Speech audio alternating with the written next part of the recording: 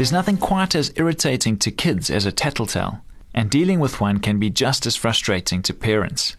Good day, and thank you for joining us for the Focus on the Family Minute.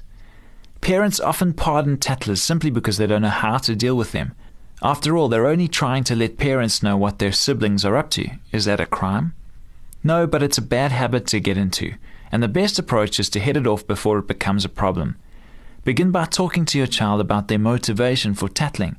Most kids do it because they enjoy getting other kids into trouble or to draw attention to themselves, and neither is a good reason. Then ask them, how do you think other kids feel when you tell on them? Make sure they understand how their habit is hurting others. Finally, teach them to replace telling tales with encouragement. Replacing bad habits with good ones is always a healthy approach.